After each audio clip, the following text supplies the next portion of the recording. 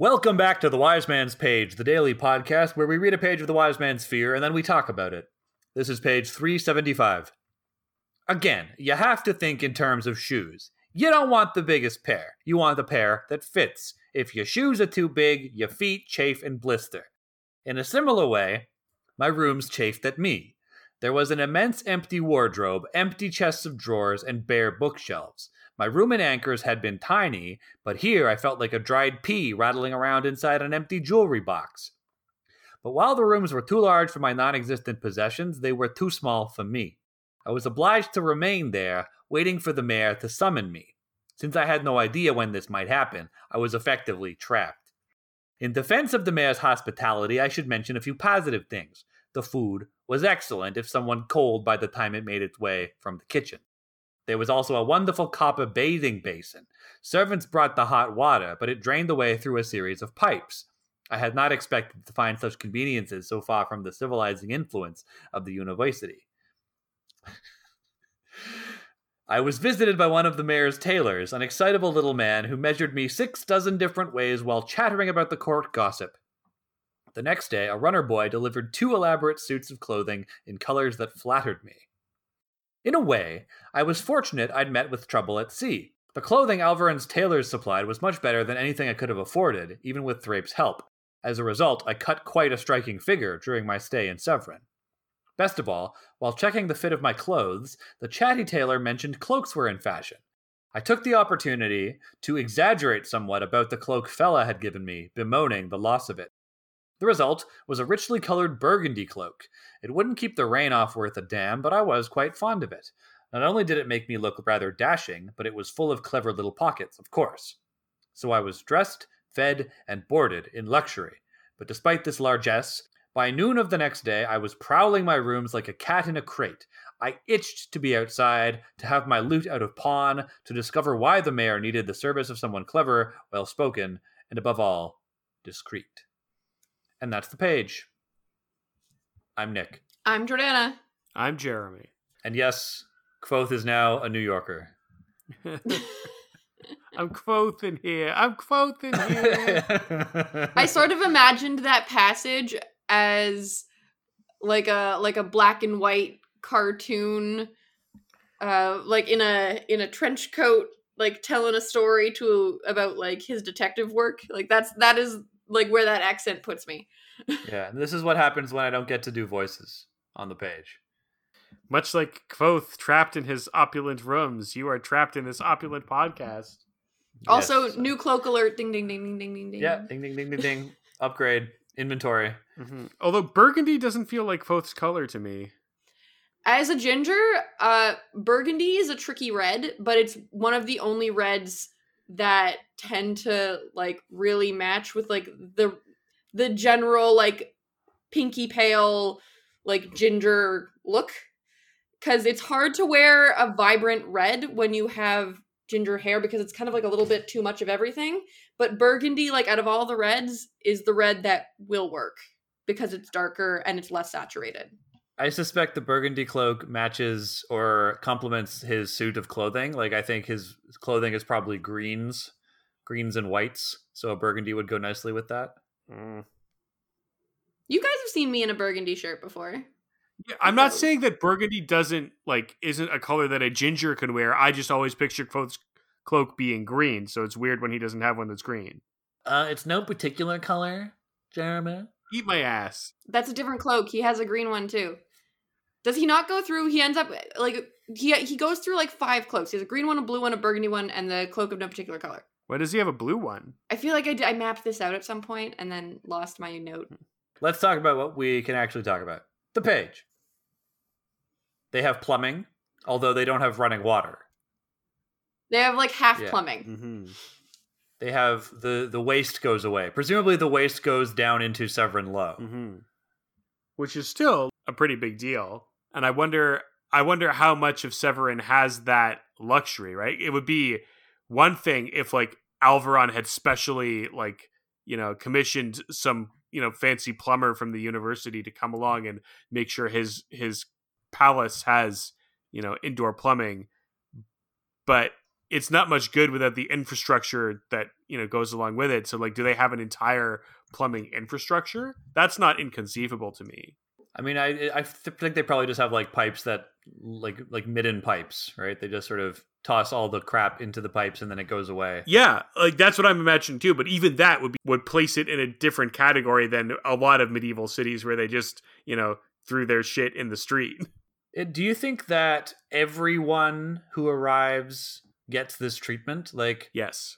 I wonder how unusual it is to have someone arrive, I guess, on retainer for the mayor. I guess if he's on retainer, that's sort of the assumption here that like he gets room and board while he's waiting for the mayor's beck and call. So that's sort of the trade. So maybe this is standard. Yeah, I would say that the mayor is so fantastically wealthy that he just like, if he has a guest and the guest is in his employ or otherwise like an important person, then that guest gets taken care of. And it's like not really a great burden on the mayor's coffers.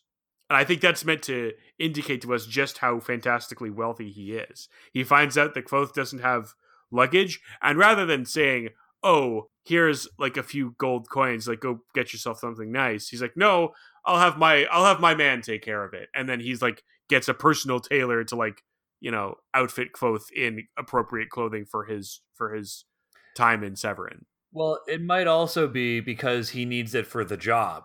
And we know eventually what the job is going to be, but it could, at this point as a reader, you might encounter this and say, oh, maybe the mayor needs him outfitted to his standards, which are even higher than the decent clothes Kvothe ended up with.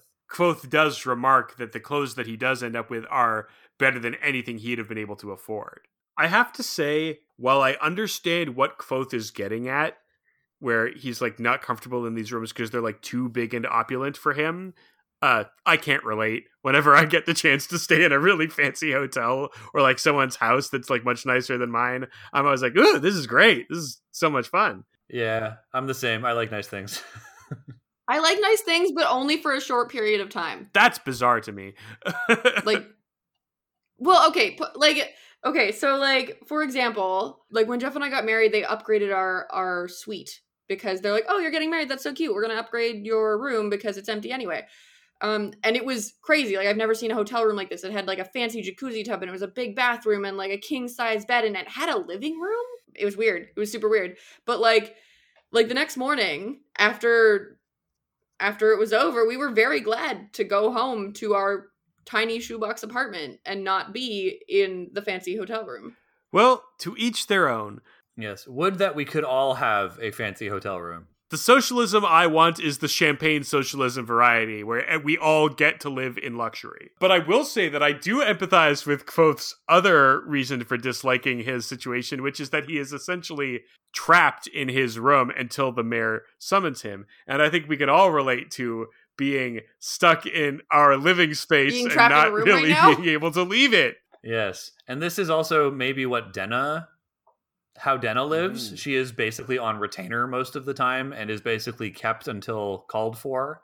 So no wonder she moves when she can. Yes, very much. And this is, again, like, I'm sure the mayor doesn't mean to make Kvothe feel trapped, but he is just used to people being available to him whenever he happens to want them and not having to take other people's time into consideration. He needs to be able to call on Kvothe, right? And Kvothe has no other lodgings. So, if he was a noble, then presumably he would, send a runner to his apartments and his people would take the note and then make sure that he gets the note. So wherever he is, he would get there as soon as possible. Kvothe has none of that. So it just makes the most sense that he stay nearby where he can be called upon. But of course, this has the added effect of Kvothe being a prisoner. A different person might say, okay, Kvothe, I can't talk to you right now, but why don't I talk to you next Monday? But Alvaron doesn't have to care about other people's times or schedules. Other people are there to do what he wants when he wants them to do it. So he can just say, you're going to wait around until I have time to fit you in. Not say, go and live your life and we'll meet up on this day. Mm-hmm. I think that one more reason why Kvothe might be feeling a bit antsy is because every day that goes by without him having money in his pocket is a day where his stuff is that much closer to being put on sale by the pawnbroker. Exactly. Ticking Mhm. clock. Bad News Bears. I just want to point out that this chapter ends with a kind of cliffhanger, which is kind of cool. If this was an episode of a TV show, it would be like, next week we learn why the mayor wants the service of someone clever, well-spoken, and discreet. Bum, bum, bum. Above all, discreet. It is a good hook for the next chapter. Speaking of it being the end of the chapter and the next chapter coming, is it time for my note? It is. Wonderful. This was the end of a chapter. This chapter was called The Messenger. I assume referring to either Thrape being a person who writes a message for him, or Kvothe being the messenger who delivers Thrape's message, maybe? I don't know exactly. Yeah, I have to say, there isn't really a messenger in this chapter that I am aware of. Because both, Like, theoretically, Kvothe is the messenger who delivers Thrape's letter. So, but he's really delivering himself. Unless there's a coded message in the letter. no. Stop. No. No. Don't make that face. No. I disagree. Don't you raise your eyebrows. Stop He's it. going to do it. You can't stop him. Chandrian. Yeah, the messenger is that every character in this chapter is a Chandrian. Do we have a letter? We do not. We are out. Fresh out of letters. So, listeners. Oh, this is one of the few occasions when I will stop the episode to point out something in the chat. The listeners are clamoring to tell us that the bow that Kvothe uses is called the messenger, the number 3 bow. I'm so glad they remembered that, because obviously we skimmed right past This it. is why you got to join in on the live stream. You can correct us and make us look like assholes in real time. Yeah. Instead of waiting for us to read That's your right. letter.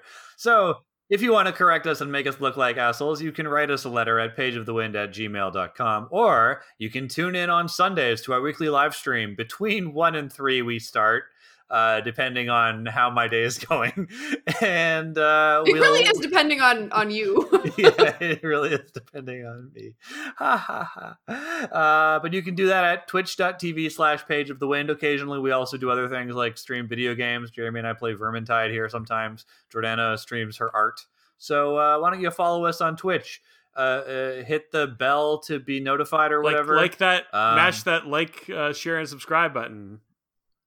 Yeah, to be notified. And then you can also support the show at patreon.com/pageofthewind, or buy us some Sountain at ko-fi.com/pageofthewind. It's coffee. It's Ko-Fi. It's obviously It's Ko-fi. coffee. It's the same as hi-fi, right? hi-fi. You wouldn't I'm say almost positive Hiffy? they call it. Well, actually, I think they call it Kofi, but it's not Kofi. Yeah, it was founded by... Well, then they should have had no hyphen. The hyphen makes it pronounced the same way as hi-fi. You can tweet at us I and don't tell know. us which pronunciation you prefer on Twitter, Facebook, and Instagram at Page of the Wind. You can buy merch that will fall on one side of this issue or the other at our Threadless.